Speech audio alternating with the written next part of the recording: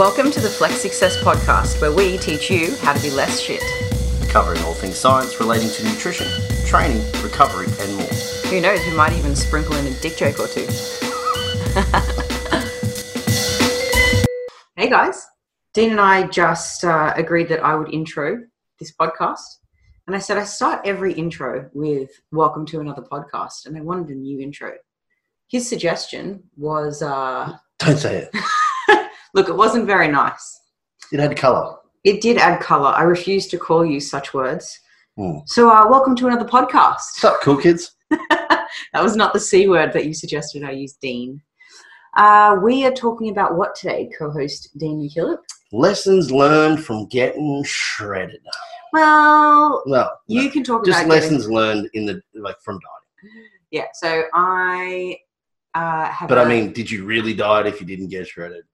It's a good point. That's a good point. Lessons learned from trying to lose weight. Yes. So when I say I'm not getting shredded, it's because I'm not getting on a bodybuilding stage. So in comparison to competitors, you know, she jiggles a bit when she runs. But also, you're not a masochist that just wants to inflict pain on yourself. No, I really like ice cream. I really do. So we thought we'd run through lessons from getting lean. For me, it's losing about 5 kilos. For Dean, it's getting inside out peeled. Which could equate to nearly 20 kegs. Is it? Nah, probably. No, more like 15, because I think you started your last prep at 100-ish kilos and then you ended up 85 on stage. Stop telling people I was 85. Sozzies, you were though. No, I wasn't. Yes, you were. I was 89.8 kilos at weigh-in. Oh, my bad. That was my first goal. Okay. Progression, mate. Progression. Okay. Now, it'll be about, it'll probably be 20 kilos of weight lost by the time we take all the food out of my belly. Well, we're talking about in your next prep. Next prep, yeah. 20 kilos, you I reckon 114 down to about 95, followed by refueling up to about 97. Okay. So really it'll only be, what's that, 17 kilos. Well, you'd be an expert at this now because this won't be your first comp prep anymore. Yeah, that's my guess. Yeah. Well, I have a little list I've written down, but maybe we'll start with your list. And if we end up doubling up on our lessons learnt from getting lean, I'll cross mine off so we don't repeat them. Yeah. All right. So as you said, one of my advantages here is I've done 2 contest preps. In the first contest prep... Well, you've done 2 seasons. Yeah. Yeah, but you've done more than 2 comps. 2 contest preps, that I'm saying. Okay. 2 seasons, yeah. Yep. First season was I had a lot of food variety, which made me very food focused. And what I've learned is having less variety from a day-to-day basis, not necessarily in your meals, still have to enjoy your food, made the dieting process a lot easier because it was more about just completing the task of consuming the food that I'd already pre-prepared, as opposed to thinking about what I wanted every day, which, depending on your emotions, can change a lot. And it's stressful trying to think about what to eat. So that's my tip for that one. Actually minimize the variety of food throughout the day to maximize time and also the ease of eating. Yeah, to give an example of how much variety Dean was having in his day, he'd set himself a calorie cap for breakfast because he still wanted lunch, dinner, and snacks. And he'd have a 3-course breakfast within those calories. I don't remember what it was. It was like oats and fruit, oats and berries you'd finish on. And then it was like kangaroo sausages and eggs. And it was usually 2 courses minimum, sometimes 3. But I would wake up every day and get on my MyFitnessPal and determine what I wanted to eat for the day. You spent a lot of time on that goddamn. And then I would cook it for the day. Then I'd go to work, and then I'd come home before I go to bed. I'd try and figure out what I wanted to eat the next day, and then I'd modify it the morning that I was walking. There was a lot of energy spent on that. It made it way hard. Yeah. Whereas last prep, I just prepped food on a Sunday for the week ahead, minus dinner. I cooked dinner fresh every night and sometimes change it, but I pretty much ate the same thing for at least 7 days in a row, and then I would only modify out what I was finding difficult to consume little amounts of or that were boring. But you would still, even within eating the same thing, quote unquote, sometimes it might be green beans, sometimes it might be broccoli, sometimes it might be asparagus. Like there was still variety within the boundaries of the same food, right? Every meal, every day would be the same as the day prior, fruits, vegetables included. But I would probably have 5 different meals per day. Okay. So I had variety in the day, but no variety from day to day. Gotcha. All right. What's the next one? Follow a daily task or routine if possible. So it's non-food related, but I think the more you can be routine in your life, the less you'll have time to think about the same food as well. Okay. It just makes it easier for time to be passed and to become less food focused. Because your mind's on other things. Yeah. So I would set up a routine for the day that would allow me to do a lot of things, and then I would eat at certain times because that was the time that I allocated. A window, not like 11:01. It was like somewhere between 11 and 12. Okay. Third one for me is to opt for larger meals less frequently with higher protein boluses or serves than doing the frequency game. The more frequent I found that you would try and eat meant the smaller the meals would be and the lower the satiety would be post-meal. I think this is actually probably super pertinent to females more so than males. Mm-hmm. Males, not because of the sex differences, but just because of body size. Males are typically eating more protein, so we can get away with like even 5 or 6 meals of a fairly decent chunk of protein, which is quite satiating. Whereas females have limited protein requirements from a grams perspective because of their body weight, which means you have less protein per meal. And doing 20 grams of protein 5 times a day, boring. Not very filling. And also super unsatiating. So, yeah, less frequent, larger, protein-dominant meals. Cool.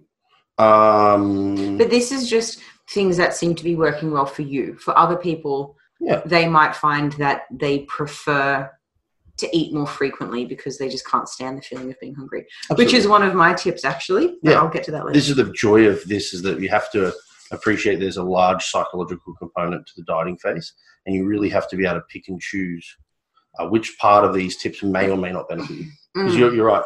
I have some clients that would prefer to eat 7 meals a day than to eat 4 meals a day. And it's because they're like, I get to eat every 2 hours. It's easy. I only have to wait an hour and a half by the time I'm finished. They get full easily. Yeah. You eat a piece of toast and get full. My other one is a tip that I found in prep was to try and place a workout in the space of where a meal would normally be consumed. Okay. Or somewhere in that vicinity. So let's just say you're eating every 4-ish hours. I would try and train at around the 3.5 hour mark, because I knew that would actually get me to around about 5.5 hours. By the time I got home, 6 hours. So it extended that window of where I wouldn't go without food for 6 hours just walking around. But when I was training, I was full on fluids, water. Mine was somewhere else. And it meant that I could have those larger meals less frequently. That's how I kind of factored the both of them in together. So I put a training session in the middle, or even not quite. Or close to when you want to eat, so it can push that food window. Yeah, like half an hour before I know I'm going to get hungry. Do you get hungry when you train? Do people do that? Look, it depends. Sometimes when I'm lifting, I get really hungry, maybe because it's just arms or something. But if I'm doing jiu-jitsu, no chance. Yeah, I can spend 3 hours there, and plus the time it takes me to get there and get home and chat time or whatever. And I'm not hungry at all. I think it's just the adrenaline of someone trying to choke me. I mean, it's hard to swallow an apple when you can't breathe. Yeah, but like at the gym, I think like there's rest time between sets. And, I'm also one of the people that get hunger shut down majorly post-workout. So like I'm quite comfortable not eating after a training session for a good hour. So like really that window would be quite extensive for me. Yeah. Is that 4? I don't know. I haven't been counting. I'm just going to check my list. Yeah, my last one is to actually consume larger amounts of fluids with your meal as opposed to in between your meals. This was something that I just found personally was better. Comes down to the concept of like the mechanism of shutting down hunger by having a full stomach. You get some feedback loops, go back to the brain that says stomach is full, stop sending out those hunger hormones. Because food and liquid goes to the same place. Yeah. And I had this sort of notion, this hunch, I guess you could say, that doing a large bolus of water in between meals perhaps wasn't the greatest idea, because I'd used that as a method in a water cut strategy for fighters in the past, knowing that if we can fill the stomach up with water in one big shot, it'll empty faster. And if you do that mid-meal, it made no sense to me to feel full for 30 seconds to then have that water pass to then feel empty again. I may be misquoting this, but hopefully not. I remember there was a little paper that Jackson Pios actually just referenced on his social that he put up the sort of tidbits for.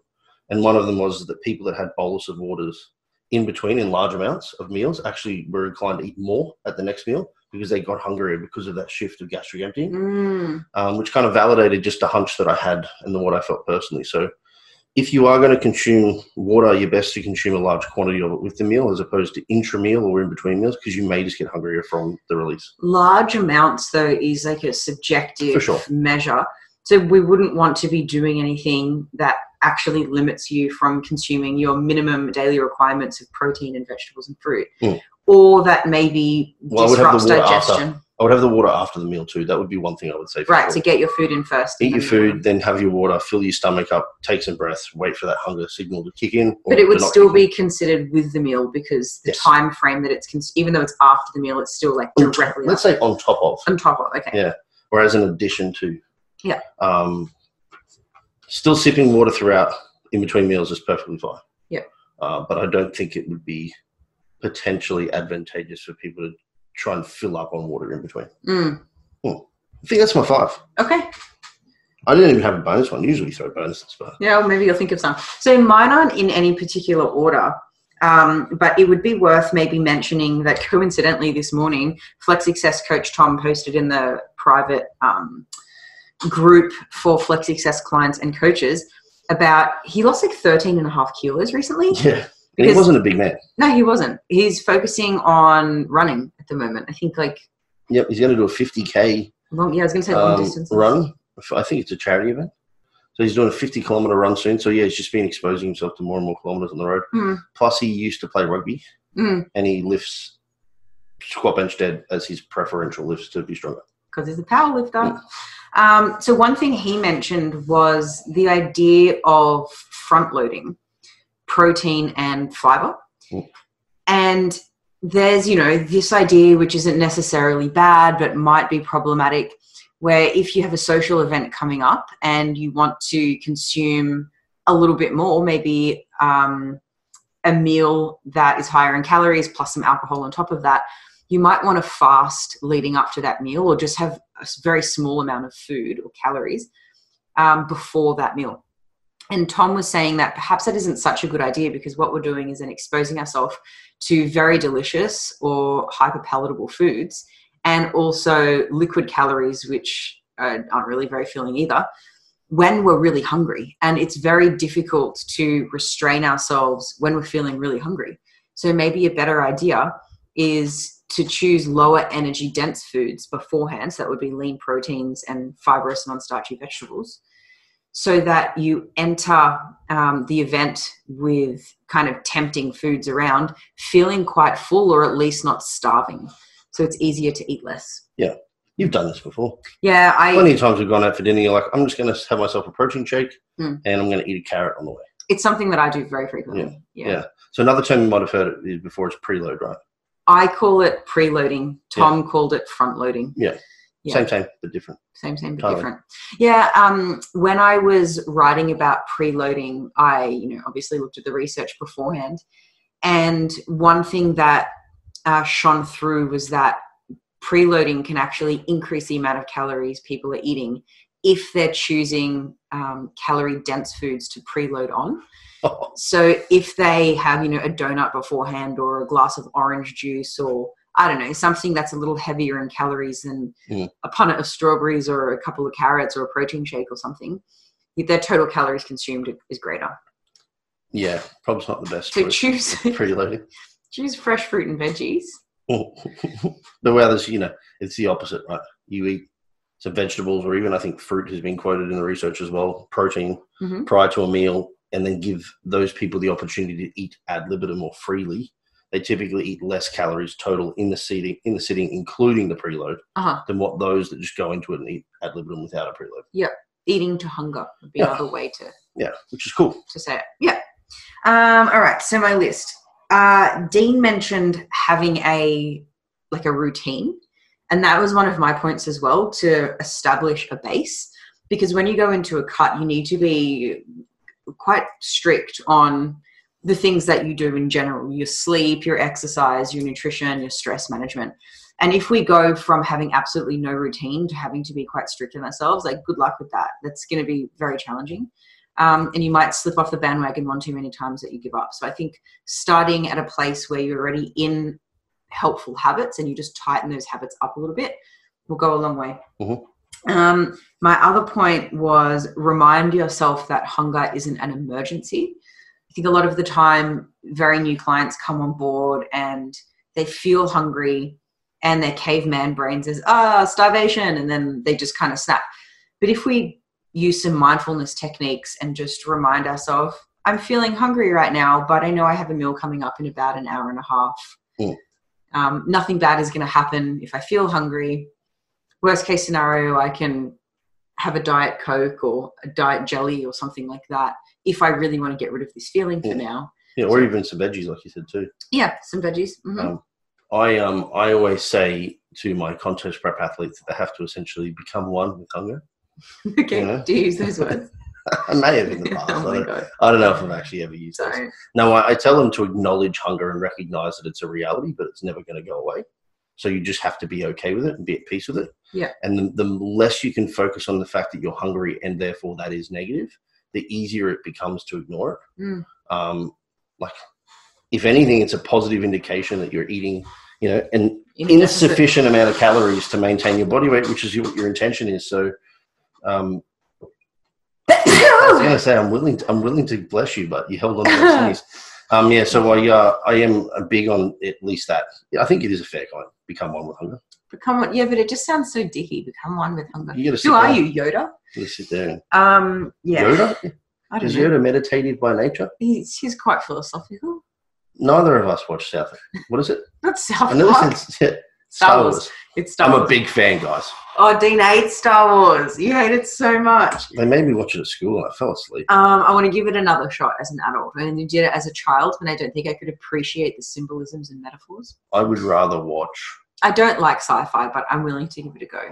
I'd rather watch Nacho Libre, which looks like a terrible movie. Actually, you know what? One of my clients, shout out to Will from America, suggested, was it Ludicrous? Is that what it was called? Oh, a TV show. Fuck. On Netflix. I thought it was hilarious. Will, you've got terrible taste, mate. He doesn't. It was so funny. What's that dude's name?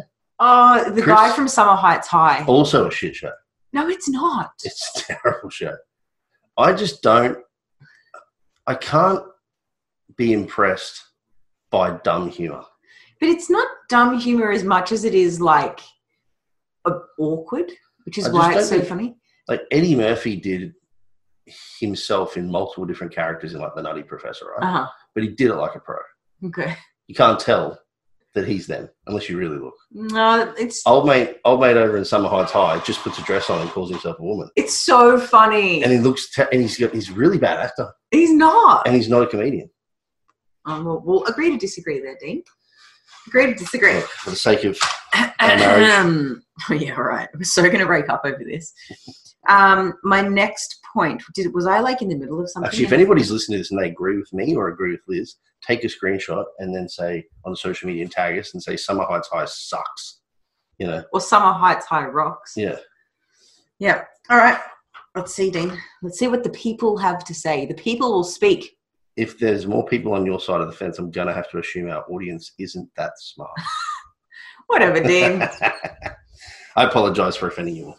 I can laugh at dumb things and still be intelligent. You do laugh at me, so. It's true. All right. So my other one was periodize, which has nothing to do with periods. A difficult time to deal with cravings, though. It is a very difficult time to do it. Actually, this kind of ties into it. So in my cut right now, I'm cutting for a handful of weeks leading into a photo shoot.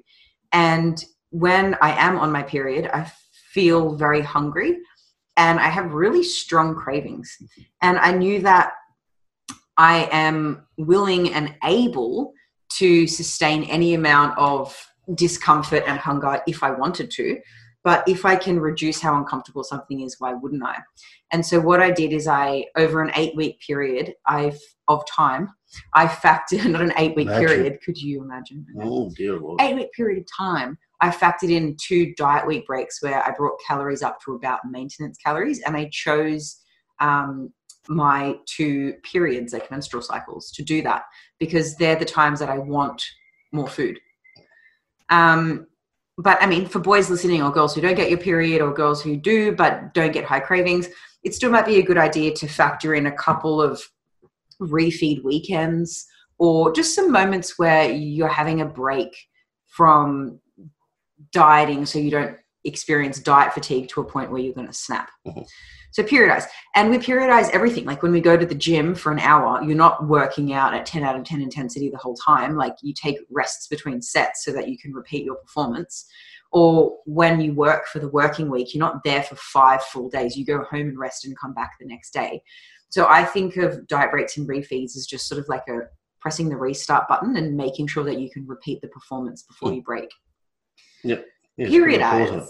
Yeah. I think there's a lot of fear around momentary increases in calories because people assume that means fat gain, but if you don't consume a sufficient amount of calories above what you require, you're still maintaining the physique you've just created. Okay, math looks like this. Yeah. I can maintain current body weight on about 2,000 calories.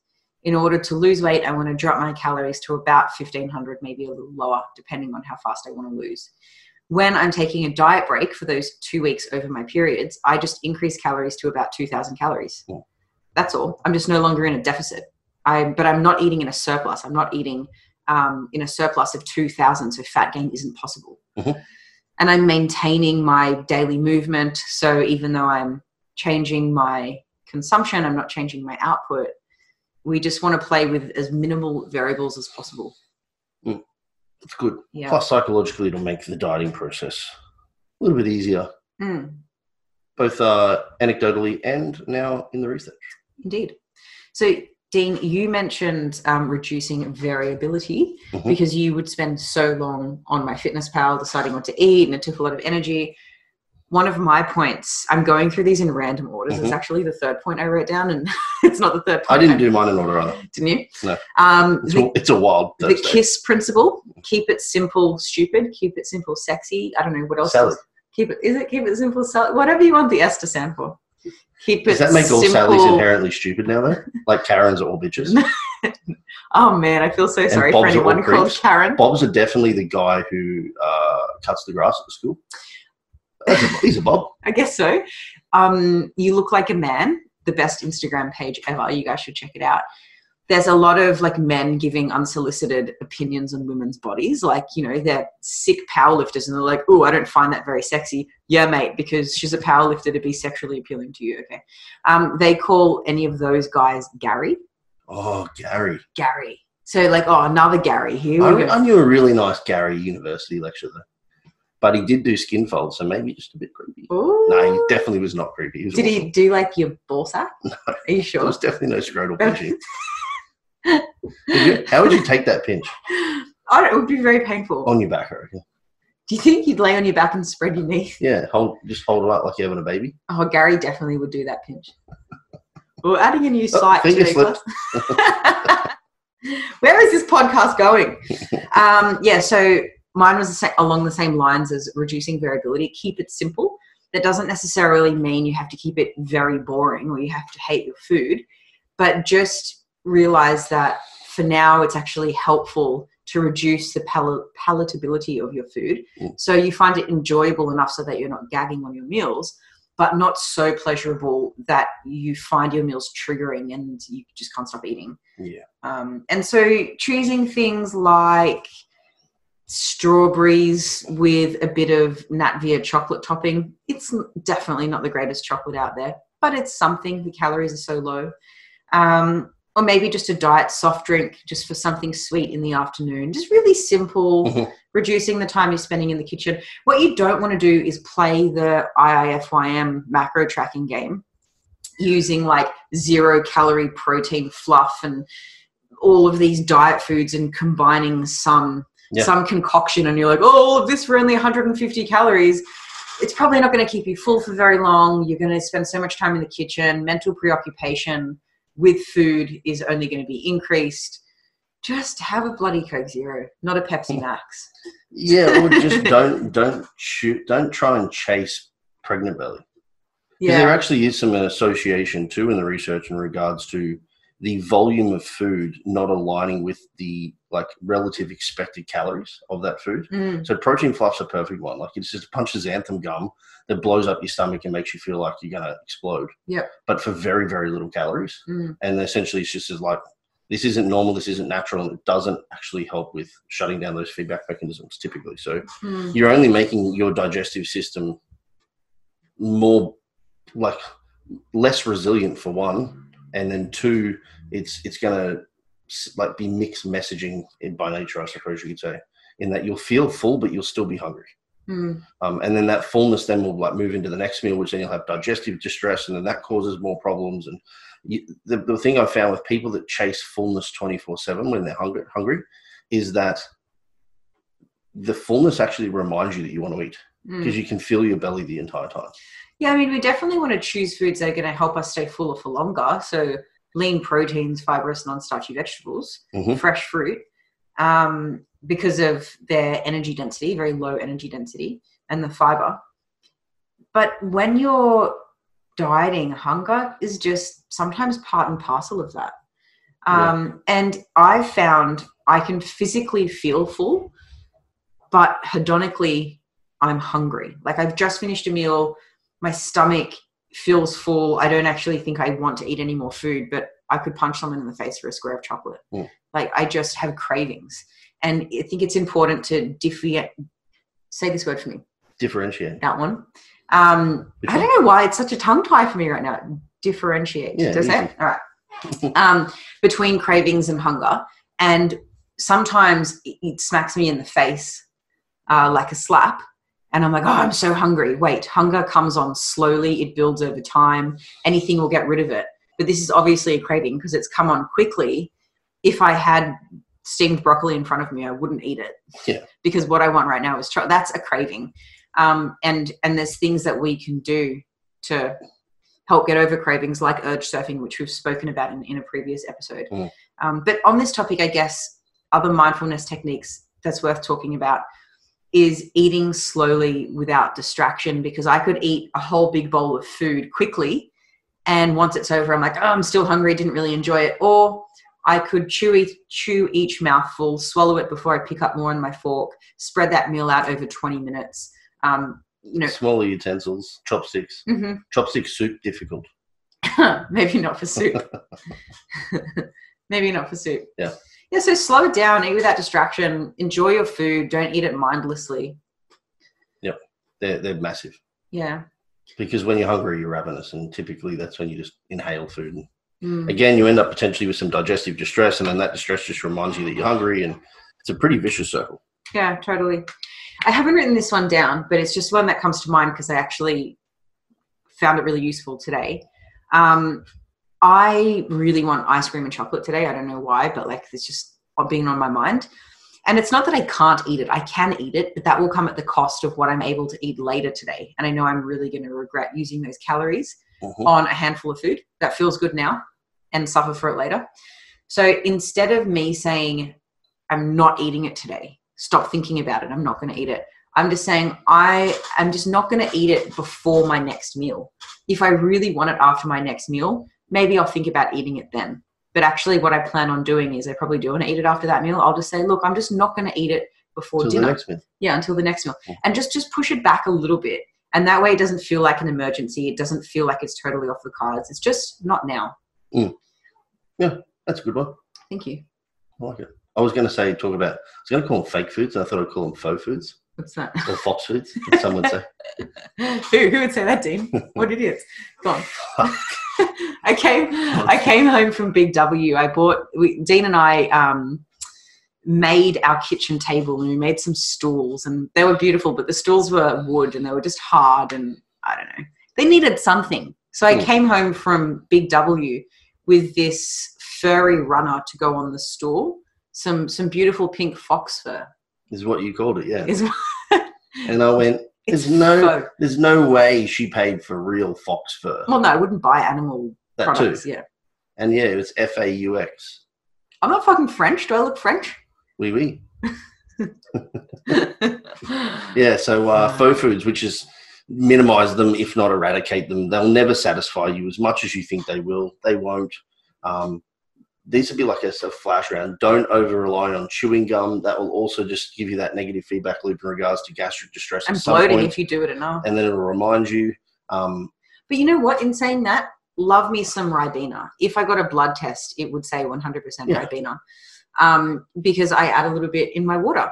Yeah, I don't find those to be problematic for most people. It's usually the edible foods because they require a lot more volume in the sugar alcohols and the xanthan gums and all that sort of stuff to actually make them palatable. Yeah, all right.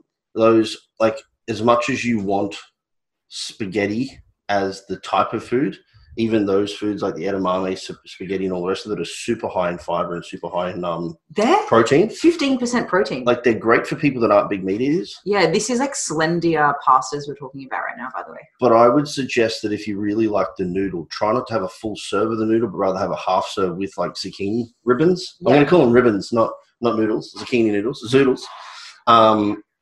And bulk it out that way because every vegetable is still better from a volume perspective than any fake food. It's just that you may want to have a noodle-like consistency food. But don't go for the whole serve because you're probably better off getting a meat protein in, if you don't mind, from a satiety perspective, and from a muscle retention amino acid perspective, probably a little bit better too. And you also won't end up with an abundance of fiber in your diet to the point where you just have to feel pregnant all the time. Yeah, it depends. Like if somebody's a vegetable avoider, that could be a good time to eat it. But for most people who are eating at least a minimum amount of vegetables per day and maybe doubling or tripling it when you're in a dieting phase, probably not a good idea. Yeah. So again, like this is all just considerations for lessons learned from dieting that you can consider. Funny how that word worked there. It did. And you can, make this more personal to yourself. Because all of these are just options. Yep. Totes. Yeah. Love it, Dean. Totes my goats? Totes my goats. That sounds like you're toasting a goat, though. Let's not toast a goat. All right. So let's wrap up, Dean. Something worth sharing. What have you got for me? I'm not good at being put on the spot. We didn't think about our something worth sharing before hopping on the podcast. Ooh. Yesterday, by the way, guys, speaking of being put on the spot, Dean and I were guests on, was it the Platform podcast? And they asked me to describe myself in 21 words or less, and I did a terrible job. Yeah. It was bad. It was so bad. I didn't even say coach. Every word counted, and she kept saying and laughing, and apparently like noises count as words. Yeah. She didn't do very good. Oh, I didn't. All right, something worth sharing. Go. I knocked it out of the park. I don't remember that happening, Dean. I remember you being better than me, but still pretty fucking average. I got it done in less than 21 words, and then I had words left. You used 7 words. You're like, I'm an online coach. No, I didn't say all you said. I said online coach specializing in contest preparation. Did you forget to mention your son, Ruben? And then good all-round human. You did not say that. I'm a coach. Something worth sharing. I've got nothing. You got nothing? No. Well, I mean, I've been a member on... I'll do 2 memberships. I think we've spoken about these before. Like I'm a member on Victor Black's website, which is great for people that are interested in pharmacology. And then I'm a member now on the Physique Collective, which is Joe Jeffrey, my coach's group of coaches. And they've got a space now too, which is like £7 a month. Cool. And it's not just pharmacology, like it's everything. So I'm actually doing my progress log on there for my prep as well. Cool. So what does that look like? It's just a check-in for me once a week. People can see like what my food's like, training. And do you see other people's logs? Yeah, and then people are putting them up there. The coaches put them up there. So if you're interested in following my progress there, I'll still be putting some on the gram, of course. Okay, my something worth sharing would have to be that in the last 2 weeks, I've really enjoyed making this kind of like tomato-y sauce like you would make for a bolognese, but just without the meat. Sauce. A tomato sauce. So it's just like tinned tomatoes, whatever vegetables are in the fridge. So yesterday it was like eggplant, leek, carrots, zucchini, I think, and then tinned tomatoes, herbs, and some garlic as well. And then I just keep that in the fridge, and then it just spices up my meal. So if I'm having boiled potatoes, I'll just I'll reduce it down so it's like a thick sauce, put it on my potatoes, or I'll have it on rice if I'm having rice, or I'll add it on cauliflower rice. So it's been a good way just to eat plain foods but make it a little bit tastier for minimum food prep time. So that's my something worth sharing. Make a veggie sauce. It's good. I've definitely done that before. Mm-hmm. What else we got? Random questions. Okay. We haven't thought of any random questions. Well, I'll think of some on the spot. Dean, would you rather never be able to get a haircut again? I just got one today. And it looks beautiful. You look so beautiful today. You can trim your beard and whatnot, but just not your head hair. Never be able to get your hair cut again. Or never be able to wear shorts that are an appropriate length. They're either like Michael Jackson long, like just weirdly off the ground, but not pants, or short hot pants. I'd wear those. I'd rather wear the inappropriate shorts. Would you? Yeah. Wow. Because they're weird lengthed. Yeah. Odd. So would my hair at some point. Yeah. And also, it's fashionable to be unfashionable now. Yeah. Like, people are actively going out of their way to look terrible. Okay. And then claiming it to be fashionable. All right, I got one then. Oh, no, I've got one for you. Okay. Would you rather never cut your nails again or never be able to shave again? Oh, well, I can laser or wax. No. No removal of hair. Oh, fuck. Because not cutting my nails means I couldn't do jiu-jitsu. It means I couldn't type. How would I put my contacts in and out with long nails? I don't know. All right, I guess but I have a monobrow if I don't pluck my eyebrows. Like a legit Arab woman monobrow. I'd be less worried about the monobrow than the arms and legs. No, because I'm thinking I'll move to a cold country, so I'm always covered up. I shan't be moving with you, though. Fuck. Oh, I got to cut my nails. It would limit my life too much. I'm being a hairy woman. Oh, whoa, man. A woe man. Yeah. Yep, that's what I'm doing, Dean. All right. Cool. So, thanks for listening. Is this our wrap up? Yeah. What have we got to tell people at the end of our podcast, Liz? Oh, please like and subscribe.